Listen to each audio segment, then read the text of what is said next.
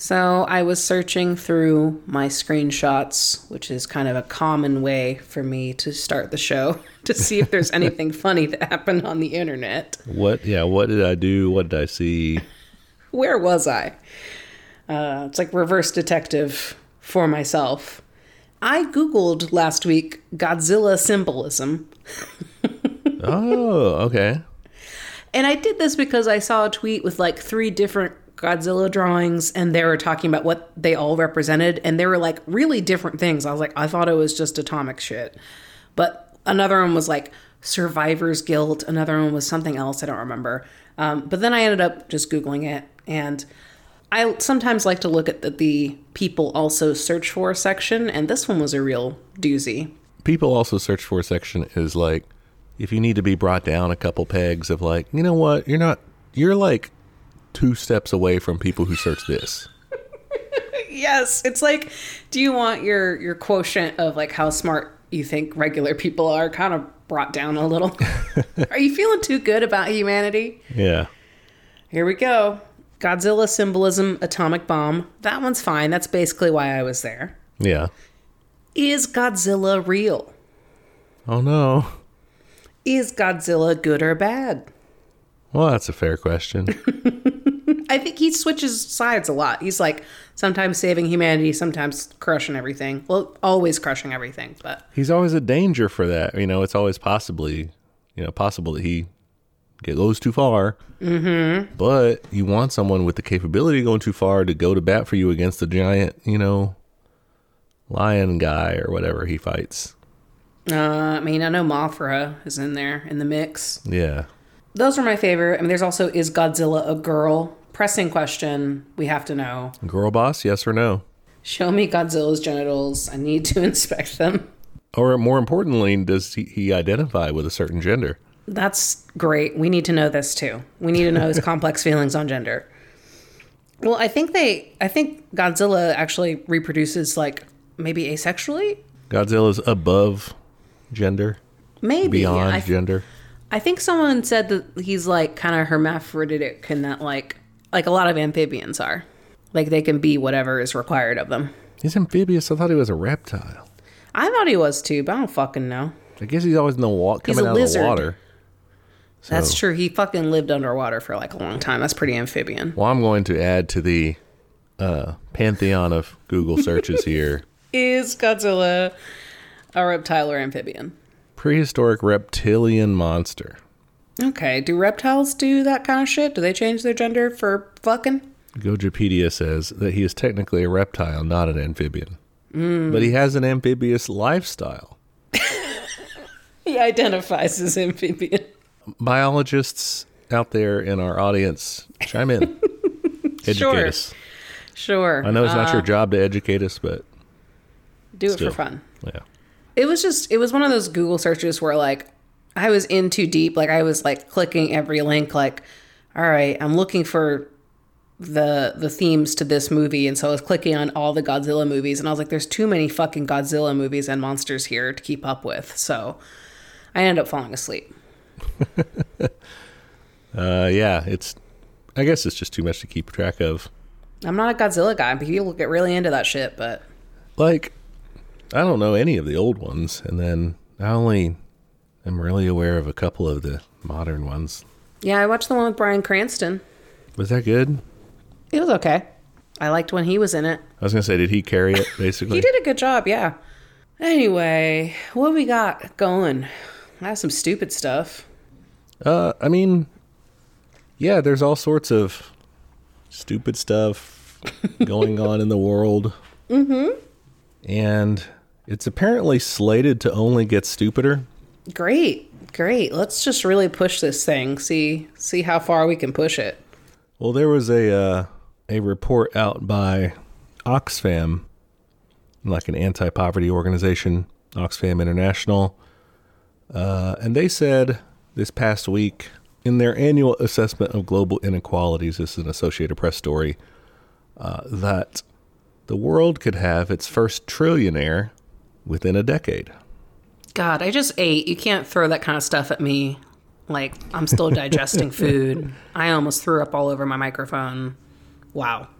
Listeners, maybe not you, but think about maybe you're more activist, or not activist in this way, but like people of action that soldiers of fortune types, just anyone that's giving kind of crazy white boy energy, or crazy anyone energy. Maybe start talking about like class inequality and isn't it fucked up about these guys, and maybe start ginning them up to kind of do an on-site sort of situation with whoever ends up being this world's first trillionaire. Yeah, that just does not need to exist. That's disgusting. They need to ring in that newfound wealth with just meeting a grizzly hand immediately. Yeah, that's, oh my God. That's an L for us. Mm-hmm. Not doing well. Not supposed to do that. I mean, we already have too many billionaires as it is. Which is a number that's very hard to conceive of. Right. It's kind of like I was teaching the kids today about how big Africa is. Yeah. Way bigger than you think. Yeah, I found this cool GIF that was like shrinking countries to like the northern hemisphere countries that are really distorted by the Mercator projection. And it would like show the Mercator projection, but then it would shrink those countries relative to the equator countries, Yeah. So it'd be like the square mile would look the same for each. And so they really, really shrink. So a similar thing of like the sheer size of, Africa in that case is kind of hard to fathom in relation to other countries, given what we're used to seeing on the map and given what we're used to experiencing money-wise, or in our own world. Man, like it would be life-altering to have like $1 million, $10 million. Yeah, like you would be like, what do I do? Like that would be a real question of like, what the fuck? It would be a before and after situation. My life before then and my life after then. And billionaires, it's just that's like not really on their radar. It's fucking inconceivable. It's just too much money to like count. I mean, not really, because we know how much it is, but still, like on a practical sense, you know what I mean? Like it would be hard to spend that much money. Yeah, it's getting out of hand. I mean, and it's not to make kind of a liberal take of like, well, we just need to regulate these billionaires and take away their money, but like, how did they get that? The whole system. I don't know. We don't really have the answers to solving that, I guess, besides let's do socialism, guys, start doing revolution. But it's just distressing to see.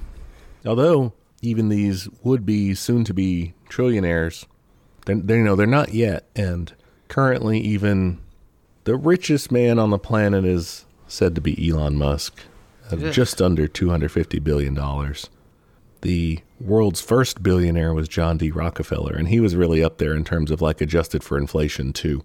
But the highest, like the richest person ever in terms of inflation adjusted wealth, and this is sort of an estimation because it depends on the historian you get as far as like, because kind of he has at his disposal like his entire empire's stockpile of gold. So, what if that was his versus not? Some of it's just assets, guys. Right. That wasn't a concept back then in their society. At least that was like the emperor, the king, the empire, like that was one thing. It wasn't like, oh, I make a separate wage or something like that. Anyway, this guy Mansa Musa from the Empire of Mali. Oh, yeah. Yeah, in like the 1300s. I've heard that name. It was like around like $500 billion in today's money. Wasn't this the guy that like everywhere he went, like he caused like inflation issues or something? Yeah, not everywhere he went, but he did go on this Hajj or pilgrimage to Mecca and took with him this humongous caravan of people just like loaded with gold. And he's just like giving it away. He's like buying souvenirs and trading and all this shit everywhere. And yeah, just financial chaos. Everyone is swimming in gold afterward, and it just craters the value for a while. That's so funny. He's like, I'm not trying to be an asshole. He just, I was just trying to have a good time, guys. Yeah. These guys still have some catching up to do if they want to be world's richest person ever. But I hope they don't get there. You know, that's a record that needs to just stay. Stay in the past. Yeah, leave that to Mansa Musa. Let him have that. And we can find something better to do. Please, anything. Literally anything. Well, not literally anything. I don't know. No. Yeah, no. But come on. We got to nip this shit in the bud. I'm over it. Yeah. Christine's over trillionaires.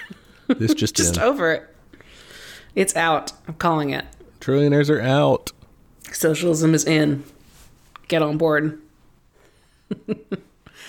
What's been in my house was this little History Channel show. It started just because I was drawing on the couch and I needed something in the background that both Kyle and I would enjoy passively. Mm-hmm.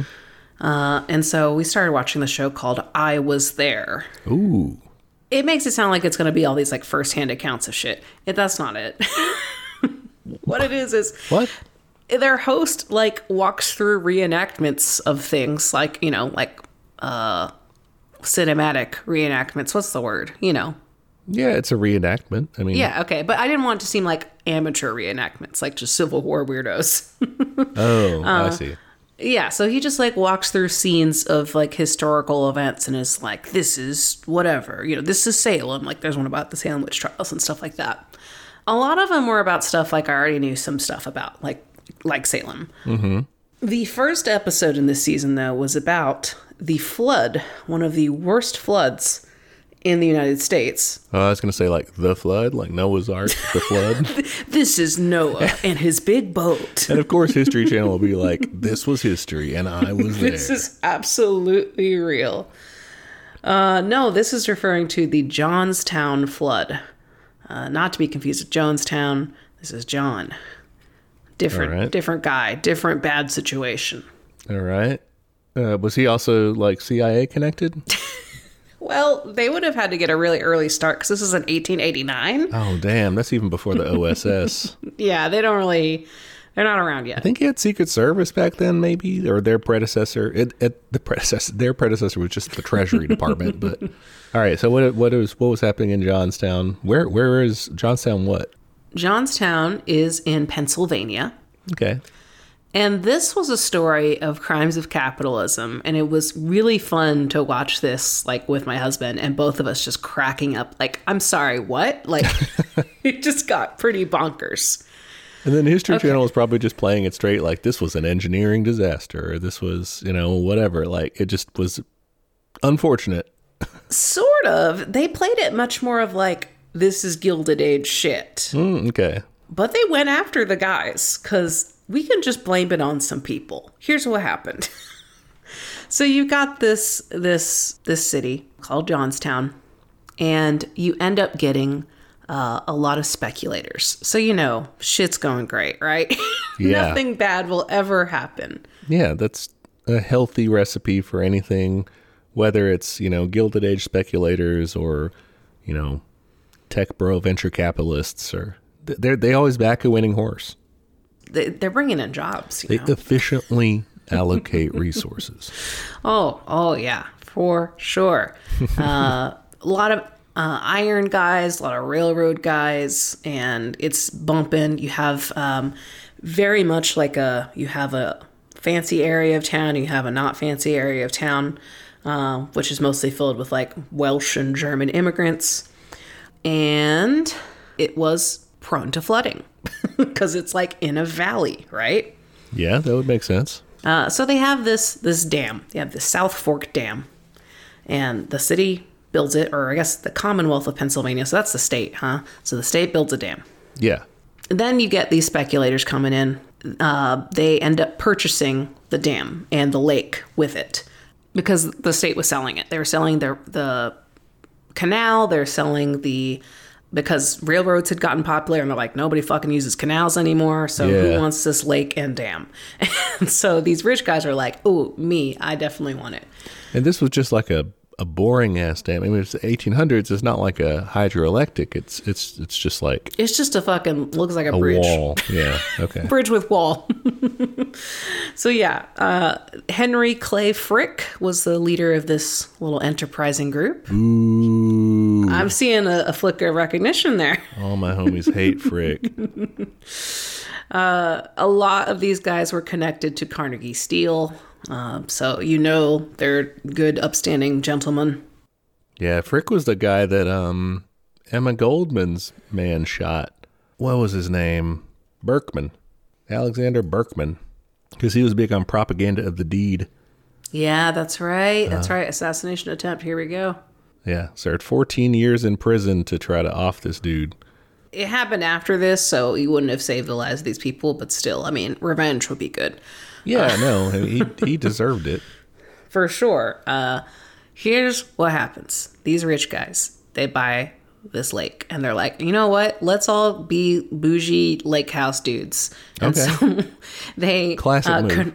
They convert it into like a resort, like a private resort for them and their wealthy buddies. Normal. To do this, they're like, this dam sucks. Let's make some changes. So they brought in the Army Corps of Engineers to like inspect it and get permits and make sure that what they were doing is architecturally sound. Nah, dog, they do some stupid shit. They lower the dam by 3 feet. All right. There's a whole system of relief pipes and valves. They sold that off for scrap previously was sold off for scrap. So I don't know. That might have been the state. Either way, they did not replace this like vital pipe work. That's all of that is It's insane. like Dam 101. Like, yeah, a dam has complex like hydrostatic equations and shit you got to do to be like, oh, it needs to be this high and this thick at this point because it's got the weight of water like potentially bursting the whole thing. You can't just be like, we just gotta lower it by 3 feet and just like take 3 feet off the top and then the relief pipes. That's just insane. Asking for it. Yeah, because those are there so you can lower the water level in case of an emergency. If you don't have those and an emergency happens, which, spoiler, it's going to happen, bad things happen. My favorite part of this is that they're like they make a fishing and hunting club, and so they stock the lake with fish, and they're like, well, I just bought all these fish. So they put in a fish screen so that fish can't get out of the lake, which means they're like clogging up the dam with all this debris. There's like fucking trees and shit down there. Like, it's just like a mess. Oh, I was thinking just like fish guts and bones and shit. Just like corpses of fish that couldn't get out. Fish. No, it's just like debris down there. They just are like, fuck it. Let's just plug this river. That'll be fine, right? Yeah, no, not a problem. So on May 28th, 1889, you got some weather. You have an estimated 6 to 10 inches of rain in 24 hours. That's like a lot. So you have intense flooding. You have like creeks are overflowing. You have trees coming out of the roots and, debris everywhere. Telegraph lines are downed. And the lake is like so fucking full.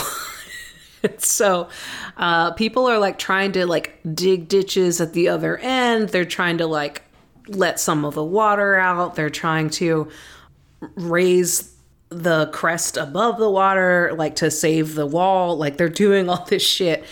It does not work, basically. Yeah. You end up having to like send a telegraph to be like, hey, watch out. This dam is not doing well. But because there have been many false alarms in the past of the dam not holding, people are like, fucking whatever. This again? This fucking dam. Okay, cool. It got bad. You had water levels as high as 10 feet in the streets. Like, whoa. Very, very bad. Yeah. The whole flood killed 2,208 people, equivalent to about, let's see, that's a lot of zeros, $550 million in damage. So yeah, it was pretty fucking bad, and it was all just some rich guy's fault. That's the wonders of privatization. It's like, what? I mean, they don't have capitalists like to talk about incentives and everything, and people have to, like, the thing about government is it is supposed to be accountable to, broadly speaking, people. I mean, in any sort of democratic institution. And, public schools or public facilities of any sort, transportation, what have you, people have an obligation to put resources toward that if they don't want, the subway collapsing on them or the dam collapsing on them or whatever, whereas a business just has to keep it safe enough to where if a disaster does strike, they're still making money. They don't care. They're not using it themselves, really. They're just trying to keep afloat, trying to make a profit, trying to rip people off. Yeah, I mean, they're just there to have a good time in the lake with their buddies. They don't fucking care what happens to the town downstream. Yeah, that's wild. I hadn't heard about this. I hadn't heard about it either. I was very surprised, and it was just such a great example of Gilded Age crazy shit of fuck this town. Yeah, I'm not surprised that Frick was involved. He's a jackass. Real son of a bitch. Yeah. I was there. That's a weird... It's because History Channel it's very misleading. Well, they used to a good, maybe half of the stuff they put out was like that. Yeah, back in the old days, it interviews. was half World War II, or, 30% World War II, and then 10, 20% kind of modern Marvels technology type stuff, and then the other part would be the historical reenactment, whatever special it was, the Revolution, or whatever little series they were doing, but it was all that sort of interviews with people plus little actors doing, pretend, there's George Washington at the battle or whatever. Yeah. Now it's all just reality stuff. It's insane right now. I saw so many terrible ads for swamp people and just the stupidest shows. They're still doing swamp people? They're still doing swamp people and swamp mysteries. Swamp mysteries. Quick addendum to the story, or an epilogue, what have you.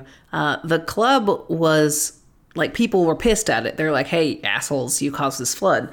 And they had to go to court over it. But because we didn't have what's called strict liability, which means hey, you're responsible if something on your property hurts somebody. They got away with it. They basically just got away. Don't worry though. Fucking Andrew Carnegie built the town a library, so it's fucking fine. Oh, so nice. And that Frick guy donated a bunch of money, but fuck you, shouldn't have happened.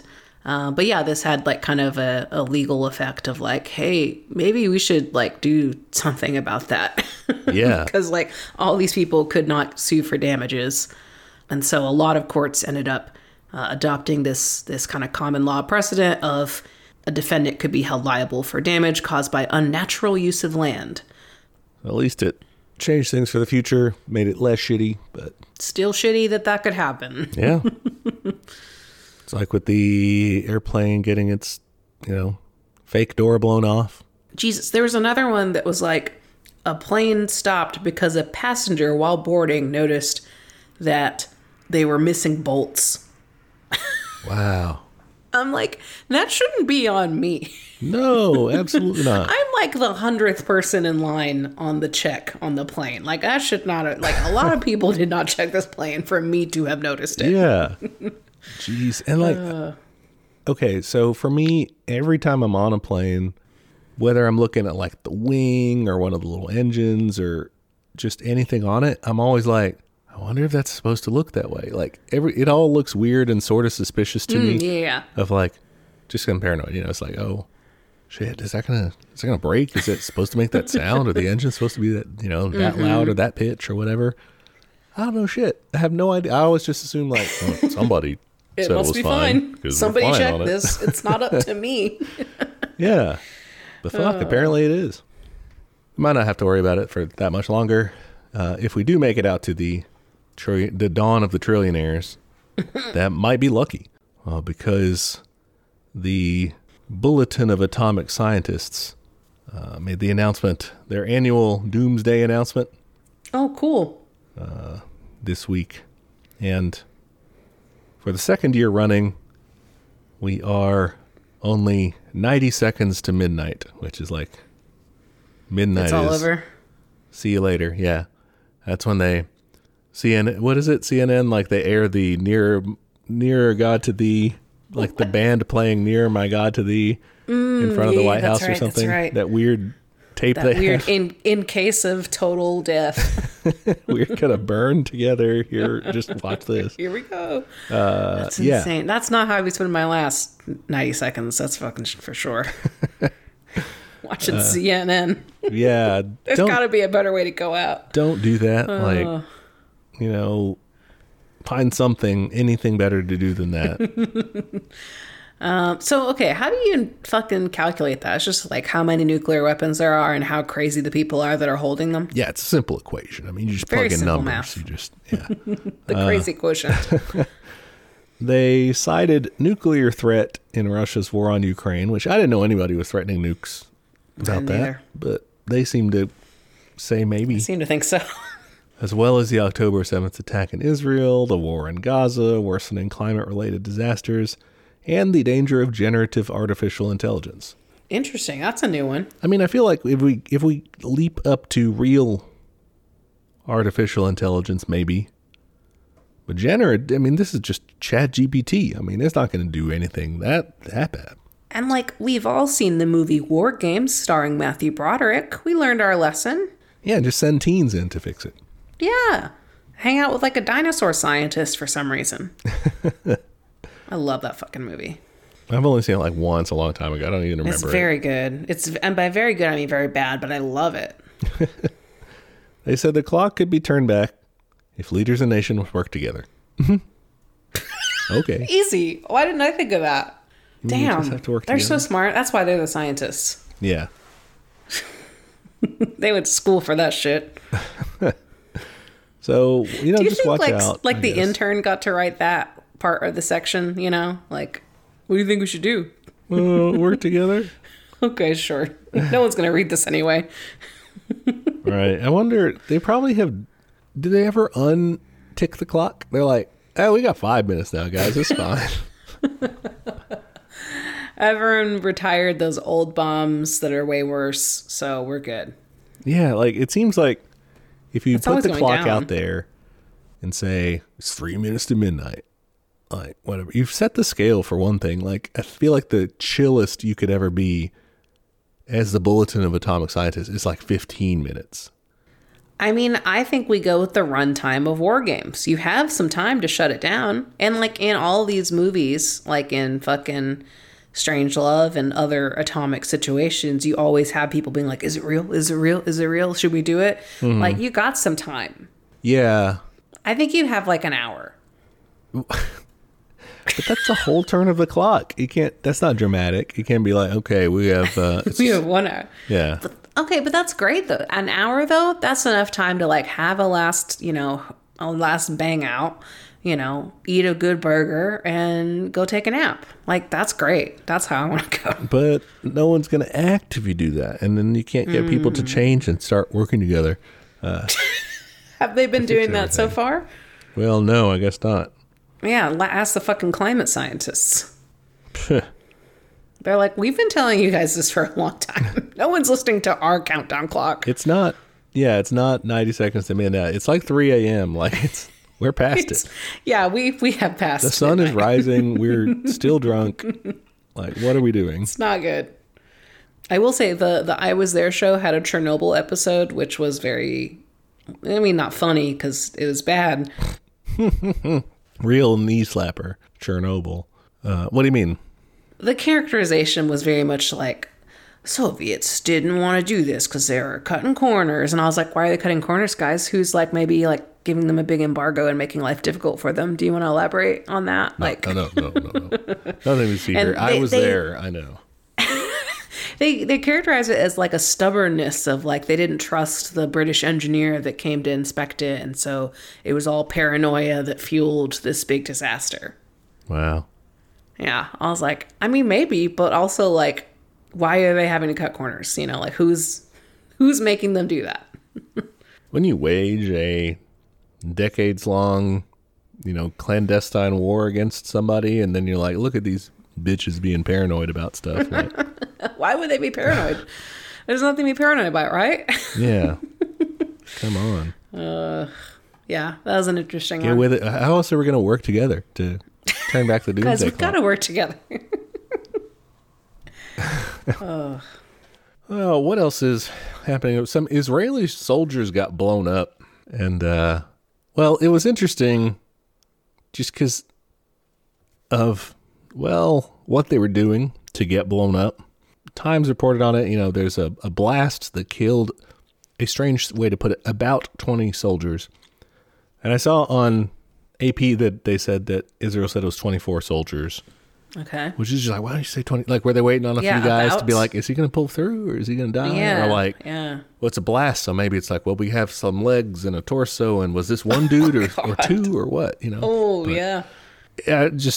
I could see if it's like 200 and it's like, okay, well, about, Yeah. But 20, like, you probably should know who is that 19? There. Is that 23? Like, what is that? So anyway, blast kills about 20 soldiers.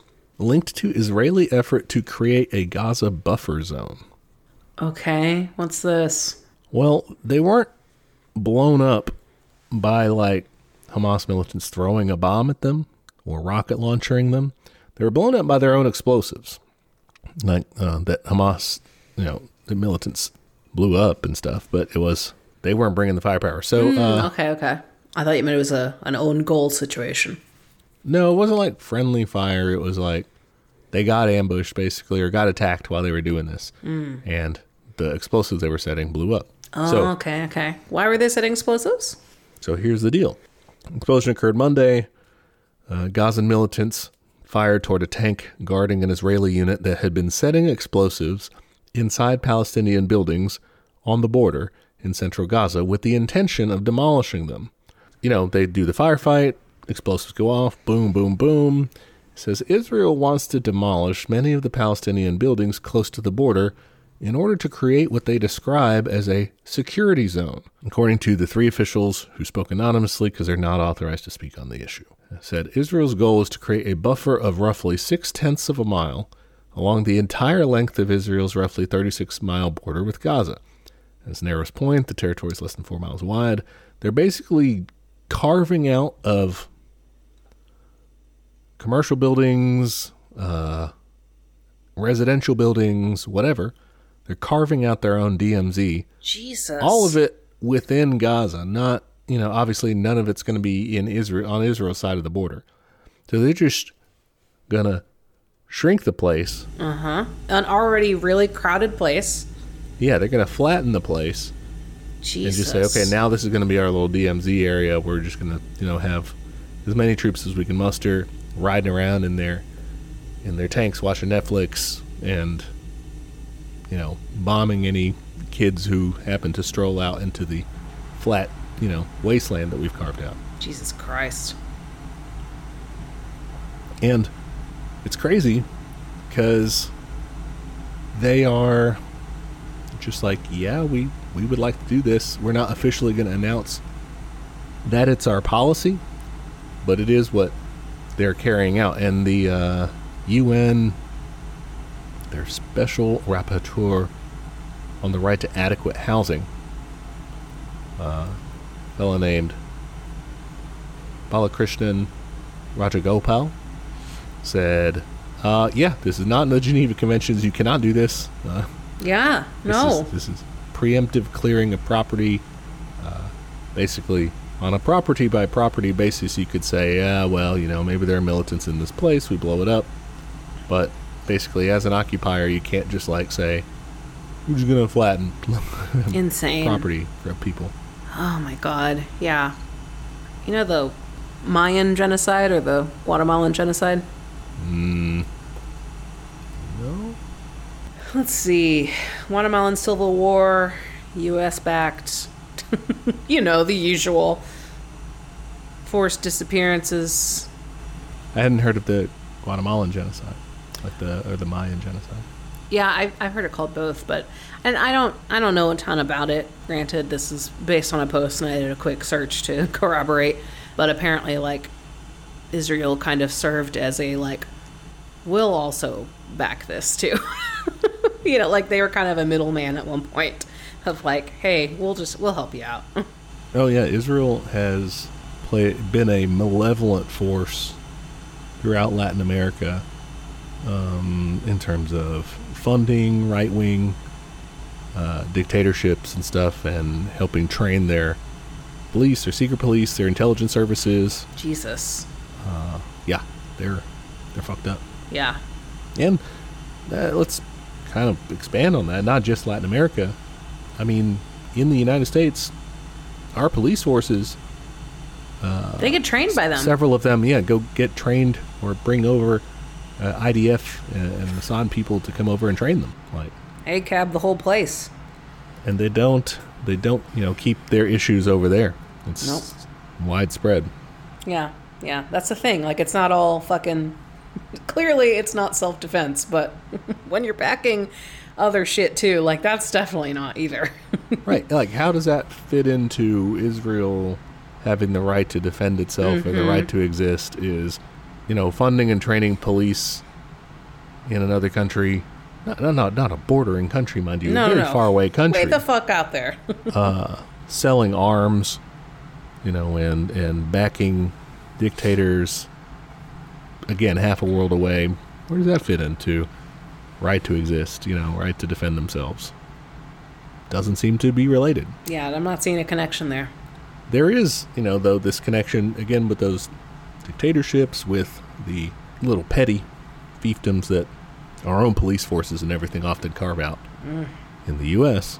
with ostracized regimes of all sorts. I mean, when apartheid South Africa was a going concern still, who was on their side was Israel, and they were doing secret arms deals and stuff with each other, despite the embargo that lots of countries had put on arms and stuff to South Africa.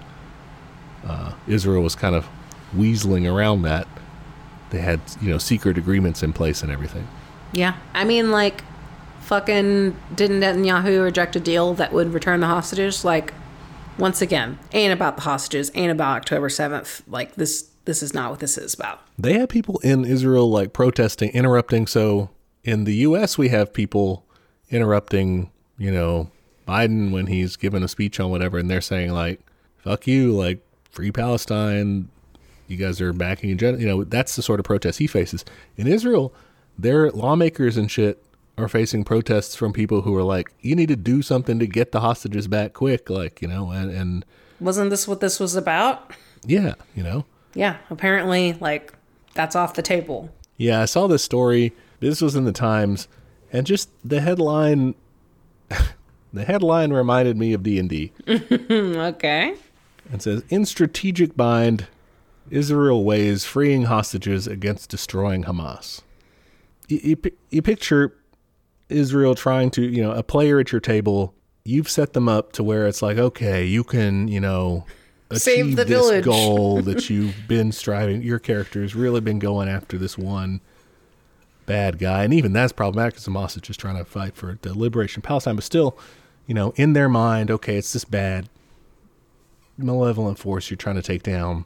But to do so, you're going to have to kill some innocent people from your own village that were captured that sent you on this whole mission to begin with. You'd think that would cause you to pause a little and say, what are we doing here? And your player's like, can't I just fireball the whole encampment? Just destroy the whole place? No, there's kids in there. No, sorry, yeah. Not in addition to the people they kidnapped from your village. They took them to their own village with people in it. Yeah, but can't I just fireball in the village? Can I use my necrotic atomic bomb? Yeah. What? No, like, and then this same, to draw this analogy out, Israel is not a force for good, as we were just saying, but they see themselves as it. They would be the character at your table that is playing a paladin, that is like, oh, I'm good, I'm righteous, look at me fighting for people. And then that's the character that you have that's like, but should we just flatten the place? Like, go in and kill everything that moves? Like, can't we just do that? Oh, how are they God. weighing these two things if they're considering themselves a good actor in this? Yeah, I truly don't understand. Like, it completely knocks the feet out from under all the arguments you've been hearing here in the U.S., like from from the media and from people who don't know a lot about the situation of like the hostages, this is fucked up, and this is, this, they didn't hit a military target. I'm like, please show me the military targets that Israel hit, because Jesus, they're like just killing children at this point. Oh yeah. I don't know. It is heartening to see. I don't think in mainstream news sources, really, you don't see much in this sort of sense. You have a little bit around the edges of like, okay, reporting is a little less like war on terror rabid about stuff. They are trying to rein that in a little bit. Yeah, I will say I've seen a shift. But among regular people and in social media and stuff, like that does seem to be a lot more positive, I would say, in terms of, being disgusted with Israel's actions, at the very least its successes, and being more on kind of the weaker end of the spectrum in kind of a vague solidarity or sympathy with civilians in Palestine or whatever, and even to kind of further a more radical take of being more actively pro-Palestinian liberation. I don't know. It's a different than you would normally, I think, see. I think there's a little bit of a shift in that.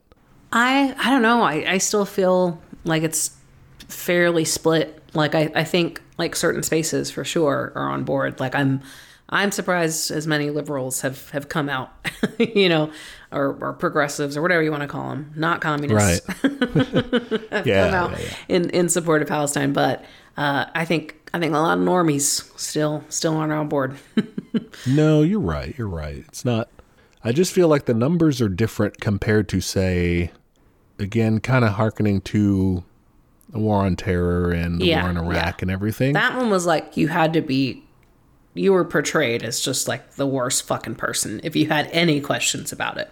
Yeah, you were just like comically not even out of touch. You were, because there weren't enough people speaking out about it with any platform, I guess I should say, because there were a lot of anti-war people. I mean, there was kind of the largest anti-war demonstration against the war in Iraq, I think, kind of right before the invasion took place. They had a huge demonstration or whatever. So there were people. But that was like culturally seen as just a bunch of hippies and just like whatever.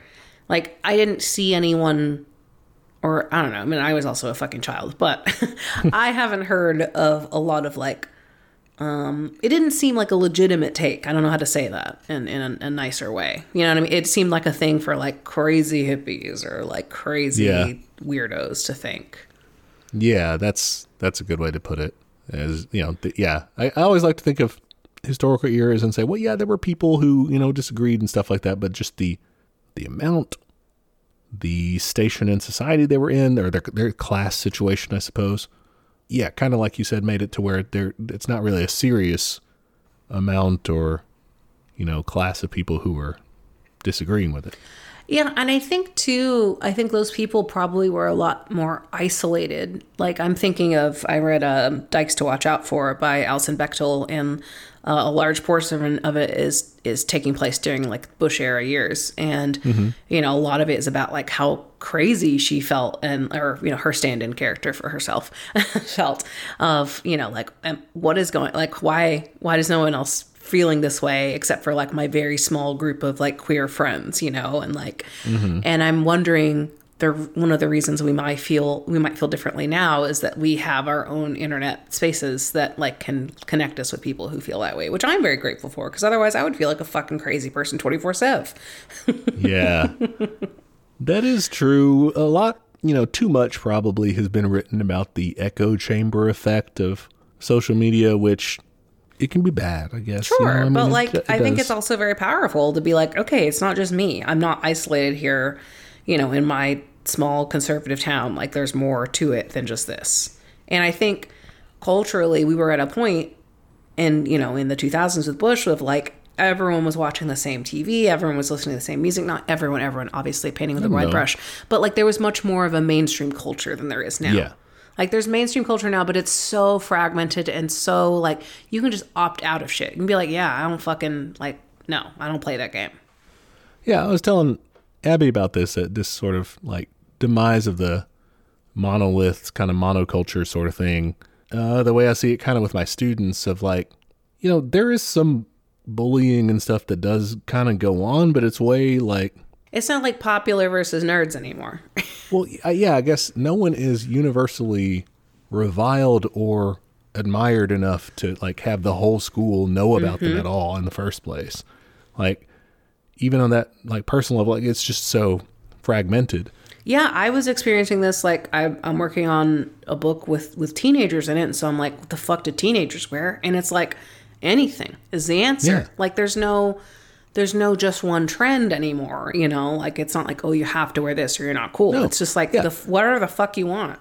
Like, you can be, people are still judgmental. And yeah, totally. Like, oh, that looks stupid. But no one has the effort to care about expressing to someone not in their circle, I think your shit looks stupid. Like, maybe it looks cool according to them, and you don't have any idea of that. So you're like, there's so many subcultures now. Like, you can just be a fucking furry, and it's like, all right, that person's a furry. Like, you know what I mean? Like, right. Like, and no shade to furries. That's not what I mean by that. But like, it's just like there is such a breadth of subcultures that are like kind of not accepted completely, but like much more so than I think when like there was more of a mainstream culture. Yeah, now there's more of a acceptance of there being different standards for a different group. So it's like, well, our group will make fun of you if you try to hang out with us, but you don't do X, Y, Z or whatever, Oh, you don't have enough Stanley Cups, or you don't, whatever the fuck it is that our group does. You can in-group, out-group that. But there are way fewer fucks being given about any, people outside of that, what they're doing. It's like, I don't know, man, maybe they're cool in their group. Like, yeah. It's like, that's not my standard. It's like, again, with fashion, it's like all of these different cores, like cottagecore or whatever, like it's all different aesthetics, and there are kind of rules within that aesthetic, but like no one's going to tell you which aesthetic to be in. Yeah, it's just a fragmented culture in that way. And so I guess we're kind of saying like the good side of that is you are better able to get in touch with and hear from people who are on your side of things, as far as the class struggle goes, as far as global capital and everything like that is concerned. You can hear from people on the right side, and it does have kind of the detrimental effect maybe of thinking we're more numerous than we are or whatever, but it's refreshing, I think, to, like you said, not think you're going crazy. Yeah. But Israel certainly is going crazy. They're like, oh geez, could we we really want to destroy these guys? What if we destroy the hostages too? I mean, would that really be so bad? Ugh, it's insane. It really is just a burn the whole thing down mentality. It's fucking nuts. There are ways to cope with this, ways to keep your mental well-being, your health and wellness. And some of these programs you may be familiar with in the sense that your workplace offers different wellness, Well, yeah, they've got one. benefits and shit like that of like, oh, here you go, mental health services and digital wellness solutions and mindfulness seminars and things like this. Okay, yeah. I'm prepared to cut out a laugh in case one of the ones you name are from my company. So let's see.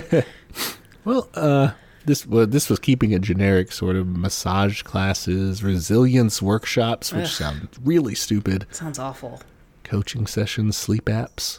This article in the Times from this past week, they were reporting on this researcher at Oxford who analyzed survey responses from more than 46,000 workers. See, that's a good more than or about number, 46,000. Yeah. You don't have to tell me exactly.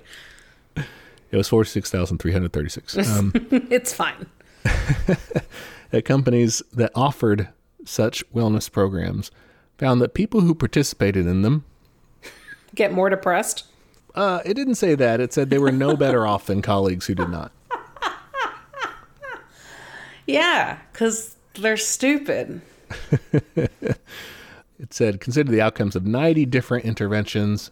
found a single notable exception. Workers who were given the opportunity to do charity or volunteer work did seem to have improved well-being. So solidarity with your fellow person, with your fellow people, that helps. Yeah, go pitch in at the food bank once a month or something, I guess, because nothing else did the trick.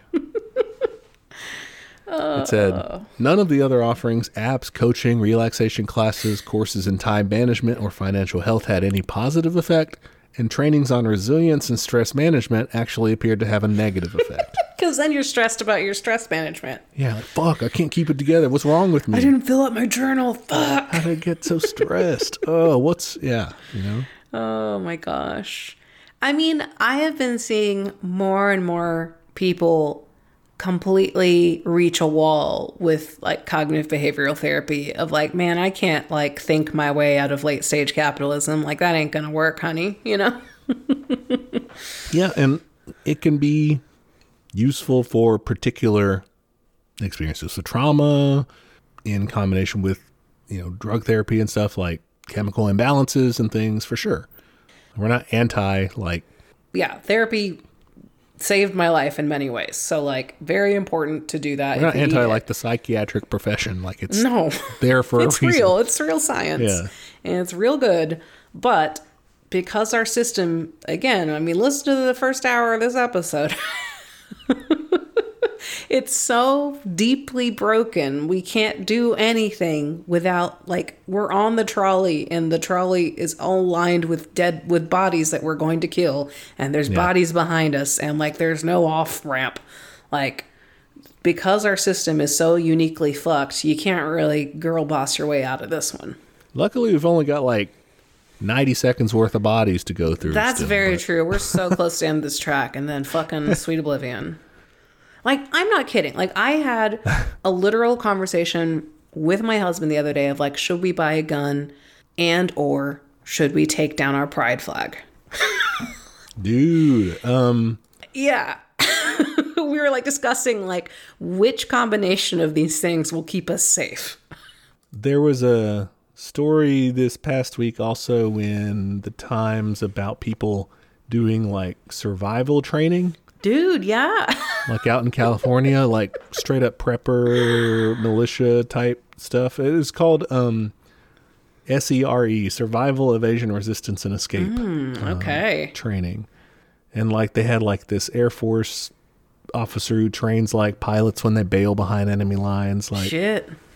Out there training just these people, who paid however many thousand to get this course or whatever. And they're just yeah, the world's kind of crazy, so why shouldn't we train in case shit breaks down, This is not normal. I should not have to spend my Friday evening having a conversation about hey, do you think my pride flag could get me hate crimed and I should buy a gun just in case? His scenario was what if Trump gets fucking indicted and can't be president or something and people just go fucking rioting, and I'm I think they'd go downtown, but still they're not gonna riot. We all are, but yeah, I was I think we're cool, pretty fine here, but anyway, but we're at some point in the conversation it was getting quite emotional. I'm very attached to my pride flag. I was dude, I bought this house and that means a lot to me to have it up there. It's cool, right? And I don't remember what he said. He said something along the lines of it's normal to get a gun or something. He said the word normal, and I was none of this is normal.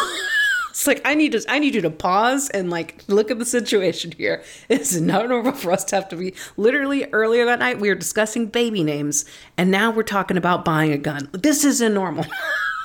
It's not normal for the era that we are from.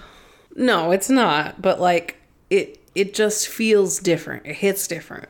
It's more of a return. I mean, yeah, going pioneer style.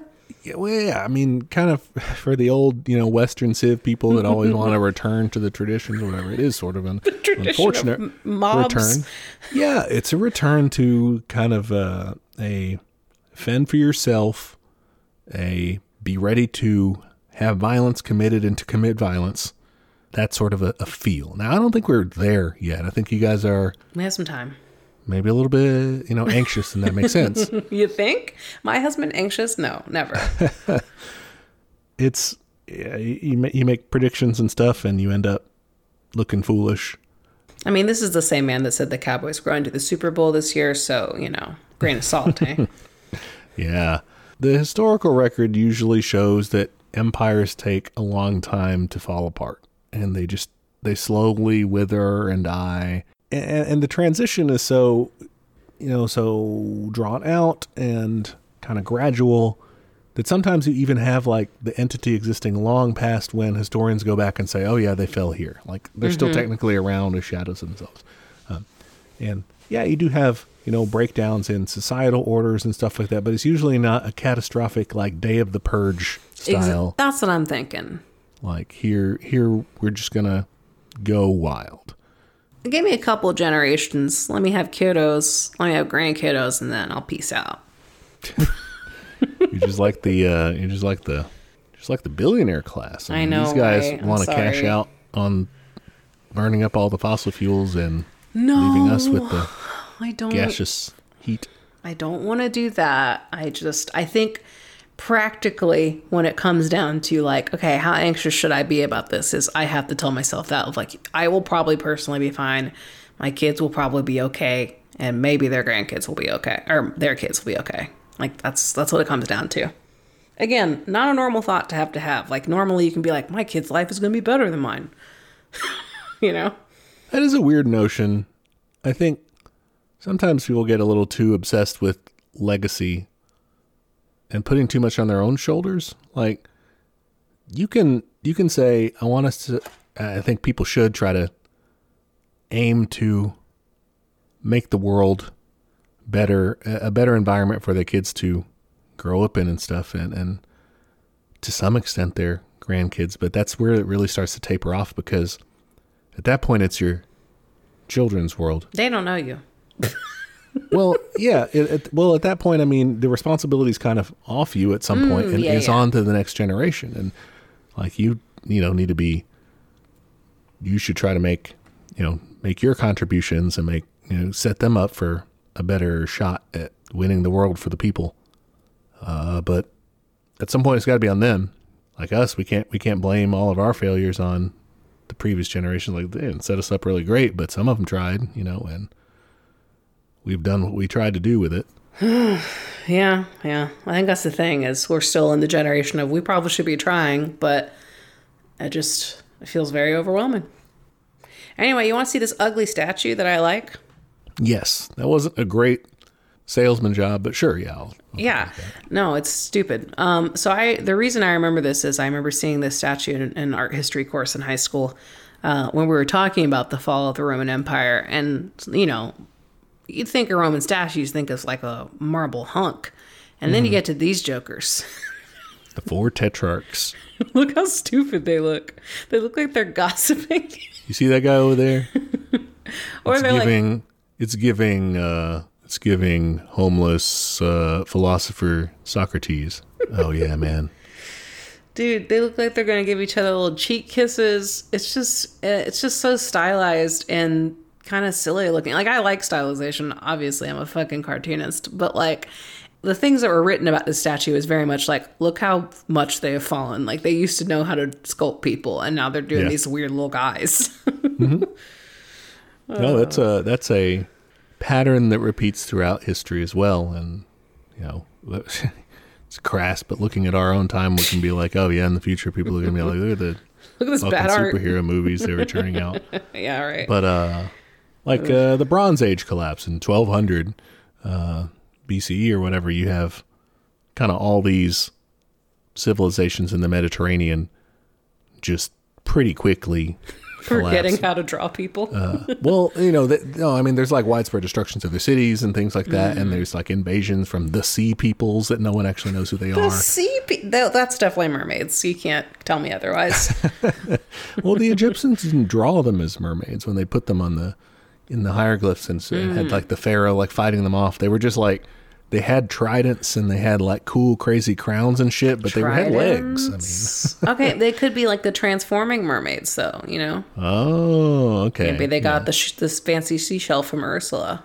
Well, it's another historical debate of like, it's kind of one of those like everyone kind of wants to be them, of like, oh, is it Slavic people? Is it Greek people? And everyone's kind of like, yeah, it's us, bro. We're the sea people. We're totally the like, sea people. Because it's cool. Like you It's show pretty up sick, yeah. and wreak havoc, and you get the cool wall on the sick Pharaoh's tridents. tomb. Like, yeah, that's and you're, cool. and you're in tridents. That's a Who look. doesn't like that? But following the Bronze Age collapse, one of the big things historians look at, as far as saying, yeah, man, shit broke down, is because all these, these empires are very interconnected, trade networks and stuff, and you've got artifacts from all over the place. So they're clearly, when that breaks down, and you look at pottery from before and after, or architecture like murals and frescoes and shit like that from before and after, it's just like the Tetrarchs. It's cool as fuck and like ornate and baroque, very fancy, to simple. This is a pottery with some circles within circles, just plain geometric designs. Like, we don't have that sort of time anymore to do that sort of stuff. Like, we're more focused on staying alive, not getting our village razed to the ground. We don't have time for the fancy arts, Yeah. and less like written artifacts, because fewer people were writing shit because fewer people knew how to read. Just a decline in literacy. Yeah, yeah. Which we're probably also going to see if we continue to offload, public education into just let's defund that. Let's turn that over to AI virtual tutors and just have, one quasi-certified teacher or one, spouse of a National Guard member, facilitating a classroom of 100 kids with their virtual AI tutors. Media literacy certainly is not doing well. I would say regular literacy isn't doing super well either. So, yeah. Yeah. Ugh. But I guess to go back to your original concerns about, Oh, yeah. My gun and my flag. like, political violence and stuff. Which makes me sound really, really like a different kind Your of gun person. and your flag? My gun and in this house, we kneel to the flag. You can take my gun, but you can't take my flag. Before we get back to it, another quick detour. That's what we do here. This year, I just kind of trailed off mid last semester and have been doing so since without issue. Is I was always like, well, I'm social studies teacher. When we do, the pledges, which we do here, I just said them. And nicely enough, I was like the only person in the room saying them, although. Oh, really? The kids don't say them? The kids don't say it. So I was like, We I all wonder if said I can it. just not say it and just stand and do the thing like they do. And so I started doing that. And it didn't seem to be an issue. No I was problem. like, that's normal. So that's what I do now. And Wow. it's nice, I guess, in comparison. That's a big change because we all fucking said it growing up. Yeah. I mean, that's what I did last year with 8th grade. But the students in middle school or whatever, they weren't saying it. Yeah. They were just standing for the most part. And then this past semester, I didn't have to deal with it at all, actually, because I didn't have a class for that. So I would just sit my ass down at my desk, 'cause whatever. But this semester, I was like, I'm just going to stand here and see what happens. And Yeah, I sure don't enough, think it was they're fine. not going to call you out on it. Like, are you not American?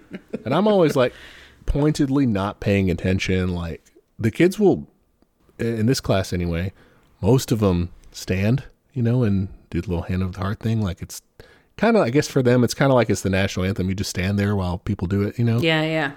But I'm always like not looking around at anyone. Like, I don't want to give the mistaken impression that I'm looking at you like you're sitting down. And you're like, that is your fucking right. Like, Yeah, dude, do whatever you not want. paying attention. That minute belongs to you. Yeah. Anyway, that's my gun and my flag. My country. My gun and my flag. Except the flag is trans. Report from the front lines. But yeah, going back to that, I don't know, political violence. I'm probably good for a while. I think so. Cool.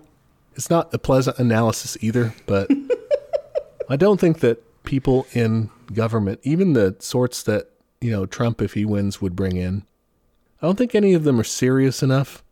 They don't have ideological convictions, or they're racists, but they're not like racist enough or dedicated to racism enough to do stuff about it. And they're transphobic, but they're not like it's not really what motivates them. What motivates pretty much everyone in the They're scammers. American political... Yeah, everyone's scammers in the Republican and I ain't Democratic worried Party. about the people in charge. I'm worried about the crazies that follow them.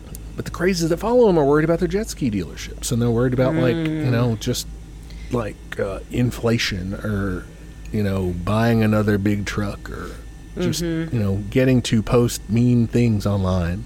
I think so too, because like I was like, dude, I mean, they got to the fucking Capitol and they didn't do anything. Like, they overturned some desks. I can handle that. Yeah. Like, that's what they were willing to do with like the biggest target that they actually got into. What the fuck are they gonna do in my house? Well, that's the other thing, is that it was also highly directed. You didn't see like pogroms tearing through people's regular neighborhoods and shit exactly. like that. They're like, we're all going to force. show up here and make a statement. So they're not going to go to like a house. They're going to go like to a local government building, if they got that local, which they wouldn't. They would do something stupid at the Capitol again. I don't think most people in the government have the dedication to carry out the sorts of projects and the legislative changes and like the changes to government structures and policies that would be necessary to commit to start doing purges, mass arrests, and execution, shit like that. Yeah. Camps. Yeah. We'll just slowly strip stuff. us away of our labor laws and autonomy in general. They're just going to fuck you with businesses. Yeah. They're going to fuck you. And then when you go further down to just like their followers and stuff, you're probably going to see some sort of uptick in random kind of violence of just people, doing a racist killing of somebody or whatever, and some random hate crimes, but it's not going to be like people tearing through the streets, I don't think. Yeah. That's kind of the vibe I'm getting as well, but who fucking knows? What do you have to do to be able to carry that out? It's the dark side, but it is essentially what we're talking about, what we talk about a lot, is solidarity. Yeah, you have to have a group big enough and a group not scared of the cops or any sort of retribution enough. Yeah. Like, you have to really make commit. Connections with human beings that we don't do anymore. So, for all these, everybody who's going to be emboldened when, if Trump wins or there's some big right-wing insurgents, whatever. Everyone who's going to be in that camp of like, oh, hell yeah, how that's going to be expressed is they're going to bother their children and grandchildren with more conservative memes from Facebook. They're going to make bad jokes. Ha, ha, ha. Yeah, bet you luck that Trump won now, huh? That's it. That's the extent. Like, they're just going to be like basking and like they're going to say it's great, and now I get to laugh at the liberals when things happen from a victorious point instead of stewing about it from a sad point. But that's it. Like, no one has any convictions to do things, and in this case, it's kind of good when it's your enemies lacking conviction. May they always be lazy assholes. Unfortunately, we are also lazy assholes. For sure. We don't get anything done either. Well, okay. To close this out, maybe, or how are we feeling on time? Yeah, I don't. The only other thing I have is Lenin died 100 years ago. I saw that. Yeah. R.I.P. Yeah, Lenny, I miss you, my son. I don't know why I outlived you. I'm a ghost. That's his mom, for new listeners. I do an impression of his mom. Since they embalmed him and shit, he didn't get to do normal ghost stuff. I don't think you get to. You don't get to ghost? You don't get to be a ghost if you get embalmed, right? You're saying there's no such thing as a mummy ghost? Well, I mean, I know that theologically it's like a spirit or something separate from your body, but I think you do. I don't know. I think that's a little old-ass shell. You step out of it, like in the cartoons. I guess. It depends on who's right about, when you seep out of your body. Like, because what if you get trapped with the embalming fluids, and then you're just like, No. So they've done... There's supposedly studies where they measure a body before and after death, and there's that, little, point something of a gram, and that's your soul. How many grams are a soul? Let's find out. So I heard this. I mean, I had heard it before this, but I heard it as a joke on Ted Lasso. And so one of the characters was like, "Whoever did that study had to then murder somebody and then measure them, measure them." Sorry, it's for science. All right, weight of soul, 21 grams. Guys, this is not real. 1907. This was a spookometer situation. This was Victorian science when we just did not know. They showed up at the World's Fair, like, look at the latest discovery. I've discovered that the human soul, is 21 grams. Let's see. Okay, well, in 2001, someone tried to redo this, but they did it on fucking, like, livestock. They did it with rams and ewes, and those guys don't have souls, according to Catholics. Oh, I was going to say, like, according to study shit. According to Catholics are right. No. His experiment showed that 7 of the adult sheep varied their weight upon dying, but they actually gained weight. Ooh. So they got bonus souls. What? How does that work? I don't know. Why are Maybe souls dwelling in sheep carcasses? Sheep eat souls, is what I've learned from this. 2005, there was an experiment using electromagnetic detectors to pick up any escaping moment. But this was only proposed experiment and never got funding. Bummer. Yeah, because all that electromagnetic stuff is really stupid as it comes to, like, supernatural ghost stuff. It's like... That's a spookometer right there. That's what the stupid shows on TV do. They, like, go over here and they go... and then they, show you a little spike. And it's like, the ghost hunter people, There's like, you see that? That was... The instrument started doing things. It's like, okay, calm the fuck down. No shade to any of you guys who like that stuff. It's just not mine. It's not my bag. Not my bag. Okay, but to close us out, in case you're like, man, that was a depressing one, which, like, I get it. I mean, you got me right Welcome there. to the show. Welcome to the show. I have clinical depression. But we'll close with a little story of people fighting back, because there's always people who are going to fight back. And I love these little stories, especially from the deep past. And today we have one. The Nottingham Cheese Riot. Hell yeah. What was wrong with that cheese that made people riot? Okay. We're talking 1766 at the city's Goose Fair, which sounds like a great time. Would love to go to a Goose Fair. Man, who tried to ruin the Goose Fair? That sucks. I know. So it's this livestock market, lots of geese being traded, but also a bunch of other stuff. And it became very associated with cheese, which Nottingham was known for. Specifically goose cheese. Well, actually, it's red Leicester. So it looks like a type of cheddar. It looks really fucking good in the picture. I want to say that's Leicester. Is it Leicester? Sure. I just assumed because it was British, maybe there were some secret things I was supposed to add to it. Leicester. Sorry. Leicester? That said Leicester. Like the name Leicester. It's got an extra syllable in there. Leicester. L-E-I, yeah. Gee, okay, Leicester cheese. Whatever. It looks like a fucking cheddar. Anyway. Now you're mad at the cheese because of the city. Fuck this cheese. So, you have a poor harvest. You got food shortages.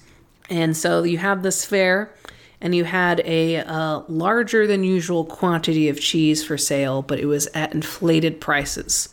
Ooh. I did the math here. And it doesn't sound that expensive. It's adjusted for inflation, I think. So, let's see. It would be 180 pounds in modern currency. Let's see. That is $228 for 112 pounds of cheese. What's that per pound? Yeah, it's like $2 a pound? Yeah. That's not... I'm trying to picture a pound of cheese. How much cheese do I normally buy? It's not really. Like, if you go to Kroger and get a mild cheddar cheese block. Thank you. Thank you for doing the research. So I guess 2 of these. That'd be $2.50 each. So modern $5. Cheese prices. So $5. $5 for a pound of cheddar cheese. Okay. Versus $2 then. Yeah. And that's supposedly adjusted for inflation. Yeah, but which inflation? When did they adjust it? 2017. That's not far off. Yeah, right? Worst case, it'd be like 3. Anyway, they didn't like to pay that Here's the thing. It was twice what was recorded at the market just a week earlier. Oh. Price of cheese doubled in a week. I'd be pretty pissed if I went to my grocery store and the cheese was doubled. People were very upset about the food shortages, and they were mad because the merchants that came to this market bought a ton of this cheese and we're going to go back home and sell it in their county. These Lincolnshire assholes. And then we're going to sell it probably for even more money. Probably. But I'm going to just read the direct quote from the Wikipedia because I really enjoy it. They were then surrounded by a group of, quote, rude lads, quote. Hell yeah. I love rude lads. Rude lads represent. Who demanded they governor, what are you doing to that cheese? Give it back. You think you can take that cheese out here? That's our cheese. I actually can't do a Leicester accent. I don't know where the hell I they are. don't know. England, so. I have no idea. Leicester is in the East Midlands. East? Where the fuck? That's what I'm looking up now, is East Midlands. Okay, so it's north of London. But not like crazy north, like, excuse me. No, it's not like not like almost Northlands. Scottish. Yeah, it's not like that. No, it's... Yeah, anyway, send us your best cheese British person impression. So yeah, these rude lads demanded that they not take away the cheese and instead share it out in Nottingham. And fights broke out. They decided to just start looting shops, and hundreds of cheese wheels were thrown and rolled down the streets. And the mayor of Nottingham got knocked over by a rolling cheese wheel. Damn. A new take on Big Block of Cheese Day. Big wheel of cheese day. Don't get run over. Good luck. In England, yeah. The way they do Big Block of Cheese Day is they have the mayor, like, running for his life from a big Indiana Jones style, like, wheel of cheese behind him. And he's like, no. Okay, interesting, though. I listened to Gastropod the other day about cheese, and they were saying that the reasons, like, some cheeses come in really big wheels is because, especially, like, Alpine cheeses, because they had to, like, roll them down the mountains. Oh, okay. So if you have a craggier environment, you're more likely... Because you would have the cheese caves and shit, right? Mm-hmm, mm-hmm. And that's where you got that sea salt and shit. I liked that episode. Anyway, so yeah, you got cheese fights. Some locals got their guns and their flag. And they tried to block the merchants from carrying away the cheeses. Somebody seized a boat with its cargo of cheese. The owner of the boat offered to pay the crowd off and sell to sell his wares at a low cost. So kinda, yeah. He's like, "Can I cheese my way out of this situation?" DM, I'd like to rescind my earlier offer to the townsfolk and roll for sell cheese. Yeah. Roll for cheese. But they didn't accept that. They're like, "No, we're stealing your cheese." A warehouse was attacked. They fought some people off, but still some of their cheese was taken too. Sorry, I just got to the sentence. The warehouse owner organized a mounted posse to track down the cheese. Which had been taken to Castle Donington. What the fuck are we doing, guys? We gotta go get the cheese. For king and country and cheese. Cheese is very important. It is like one of the things that made us more lactose tolerant as a species. It's one of the things that really drove our connection to livestock. It genetically changed us because like we started eating more cheese, and so people who were lactose intolerant like became more resistant and stuff. Because it used to be only like babies could drink milk, and now it's like everyone can drink milk. Well, for the most part, there's obviously still people who can't drink milk. But cheese converted people who were more borderline to be more lactose tolerant, is what you're saying? It basically like was a positive survival marker if you could stomach cheese better, and because you get more nutrients, better preserved. Yeah, so cheese heads were more likely to live, and so you end up having just a more lactose tolerant population in general, genetically speaking. But yeah, it was a big deal. It was like a convenient, relatively long-lasting food. Anyway, great episode about cheese on Gastropod. Back to the story. The magistrate refused to sign search warrants for houses in the village. So I'm not looking for cheese, he's like, mate. Listen, dude, this is y'all's cheese fight. I'm staying out of it. You see the mayor, he just got run over by cheese. I'm pro cheese. Not picking a fight with big cheese. You're not going to catch me saying bad shit about cheese. So the posse detained several citizens on suspicion of rioting and brought them to the magistrate's house demanding justice. The posse was driven away by a mob of women and children throwing stones and withdrew, losing their cheese. Hell yeah, dude. Damn. They got. Yeah. Unfortunately, like any good riot, the cops get called in. The 15th Dragoons. There's a picture here, and they look real fucking prancy fancy. Look like real twats. So yeah, the cavalry, I always say cavalry. Or cavalry. There we go. You always say the wrong one. I say the Jesus one. Yeah, Calvary. That's yeah, exactly. The Jesus one. So the guys on horses get called in, and they shoot into the crowd, of course, because they're cops, and cops will always be cops, even in 17 whatever. And they cause injuries and the death of one man, William Eggleston, who was standing near a pile of cheese. He went out the way he lived, with cheese. Surrounded with cheese. Oh, he was a farmer, and it appears he was killed while protecting his own wares, having been mistaken for a looter. Oh, poor guy. Dude, he's like, this is my personal cheese. Classic cops just coming in, shooting wherever the hell they want. No regard. Not that they should have been shooting proper rioters, you know. Shouldn't have been shooting them either, but... Oh, damn, that is a fancy-ass uniform. Isn't that really silly? These are let's see, am I looking at the King's Hussars? Ooh. The 15th King Hussars? 15th. No? Maybe this is different. No, that's it. That's where the link goes. Dude, George Augustus Eliot, he could do a pose. Let me see him. Oh my God, yeah, fancy. With the fucking sky behind him. Calm down, dude. Look at me, I am the Lord of the Flames. Destroyer of cheese. Or protector of cheese. Yeah, so a lot of violence, a lot of back and forth between the looters and the magistrates and all that kind of shit. People got detained, but then they were freed, that kind of stuff. At one point, wagons carrying cheese were formed into convoys and provided with an armed escort. So that's a pretty cool military job right there. I'm protecting and serving the cheese.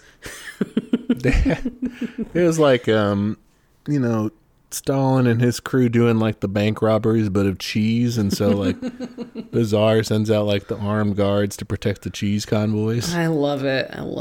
Let's do a cheese-based economy. I'm in. But yeah, apparently this was like a part of a rash of food shortages in England in this time. So lots of other cities had this kind of rioting issue. What would, fellow... maybe they were more of the imperial core country at that time. Now we've taken up the mantle. What would Americans cheese riot over? Not cheese. I don't think we're that, We like cheese, but not to that level. I mean, toilet paper, we came kind of close with that one, eh? I feel like meat in general we're very passionate about. Think it'd be chicken? Chicken, just no chicken breast available. No boneless skin. The boneless, skinless chicken breast riots. That's a lot less fun and also probably a lot stinkier. Your convoys are going to have like the frozen trucks. Yeah. Or else it's going to be a really short riot. No, yeah. You have the refrigerated trucks with like Mad Max guys hanging on the side of it. Trying to break in. Yeah. Yeah. Honestly, corn's the answer. Corn's always the answer. Corn. There you go. That's our food pyramid. It's not a pyramid. It's just the shape of corn. And that's what we eat. Yeah. The food corn. That's interesting. Because, so cheese is like more of a primary, it's like more of a consumer facing thing where I think corn in the U.S., people buy it to like eat directly as corn, but it's so much behind the scenes of feeding things that people eat. Mm-hmm. So yeah, I guess the rioters there would just be like the food manufacturers, like, where's my corn? Got my corn. Fucking Tyson Chickens is sending like a private militia to go raid some cornfields and shit to get. Oh my gosh. To requisition corn enough to make their shit. Ugh. Anyway, cheese. It's important. People get real passionate about it, and the point is, people know when things are unjust, and they'll roll a cheese wheel at you if they have to. Yeah, and you don't want to be, when people step back and look in history, you don't want to be like one of the losers that was like, won't you think of the poor lowly cheese merchant? Like, you don't want to be that asshole on the horse looking all stupid. Yeah, I think one of the points of our show, and one of the things that, unless maybe you're gung-ho about it and you want to eat meat and gut buff, you can do that. That's fine. But if you're more casual, one of the things you can be trying to do is cultivating within yourself a mindset, a lens that is attuned, I suppose, with the working class, with the proletariat, with the global South, with the oppressed. You know, the big theme is, as always, which side are you on? Yep. And you want to develop a strong enough analysis of the world and just almost moral sensibility. You know, a real Marxist will say more of like a class analysis, okay? But I think it's okay. Yeah, it's sort of a moral core as well of like who is, you know, right and wrong. But that's sort of the sensibility you have to be able to develop. Like what's right, what's wrong in the situation depends on who's the oppressed, who's the oppressor, and build within yourself this ability to discern that, and then this like, what would you call it? Like kind of a righteous anger. Yeah. Or like a indignance. You know, this you never want to deaden and just be like, because it's easy to deaden. It's easy to be like, there's too much shit going on. But you want to have a sensitivity to that. And so when things do pop off closer to you or halfway around the world, you can at least post in the right way about it. But if it is around you, you can take part in the revolutionary moment. Yeah, yeah. Like, I think I genuinely hold communism and socialism and the ideals of those things very close to my heart as a moral compass. And I think, you know, I think traditional Marxists might see that as maybe not the way they intended things to go, but like it works for me because I do try to view it as like, hey, like again, kindergarten communism, like this is the right thing to do. Like we should share, we should not be mean to people, like pretty fucking simple. And, you know, people will call you naive and they'll call you like, you don't understand how the world works and blah, blah, blah. And it's like, it's not naive to want better for the world and to believe in humans that we can eventually, like those nuclear scientists said, work together and solve problems. Yeah, I was going to bring that up of like the world that you claim to understand, buddy, is 90 seconds away from destroying itself. So apparently you don't understand it either. Yeah, I would like to take another option, please. Yeah. Oh, did we want to talk about Patreon funds or no? We can, yeah. Okay.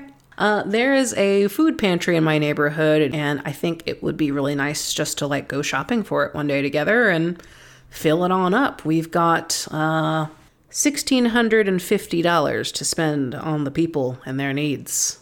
Hell yeah, $1,650 of the people's money. And yeah, the food bank, it's like kind of a community mutual aid thing? Yeah, I can give it a shout out. It's called La Canastita, so the little basket. Yeah. And it is a leftist mutual aid action group in Oak Cliff, which is my neck of the woods. They do Narcan, they do repro kits, and they have a fridge. It's really cool. They do lots of stuff. Like they've been doing a lot of stuff because of the winter storms here. Trying to get supplies together for that. You know, they're distributing, you know, tents and blankets and gloves and all kinds of cool stuff. So they seem like they're really awesome, and I'd love to get more involved with them. So I think it'd be great. And this is, you know, an easy action if you want to do something similar in your area. If there's a food, like community fridges are a thing. So if you want to look into where to find one of those where you live and just swing by, see what they need. Usually places like this will have a list of like do's and don'ts and just fill her up. Do right if the price of cheese is too high. Roll your cheese wheel to the nearest food pantry. Don't shoot innocent farmers. Please don't. So yeah, that's our plan for what to do with the money this year. I don't know. I think I like the idea of keeping it local. I mean, local for me. Sorry to you, but whatever.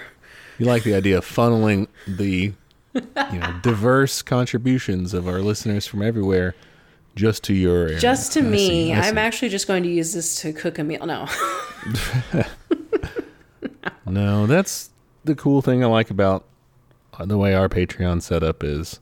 We don't have to deal with, I'm lining my pockets with this money or something, or I'm really letting, coasting off of it or whatever. It's like, no, this is going to somewhere else completely. Like, yeah. I think that kind of helps take some of the pressure off of us too. Of like, this isn't a job, guys. We don't make enough. Like, did you hear how much that was? And that was for a year.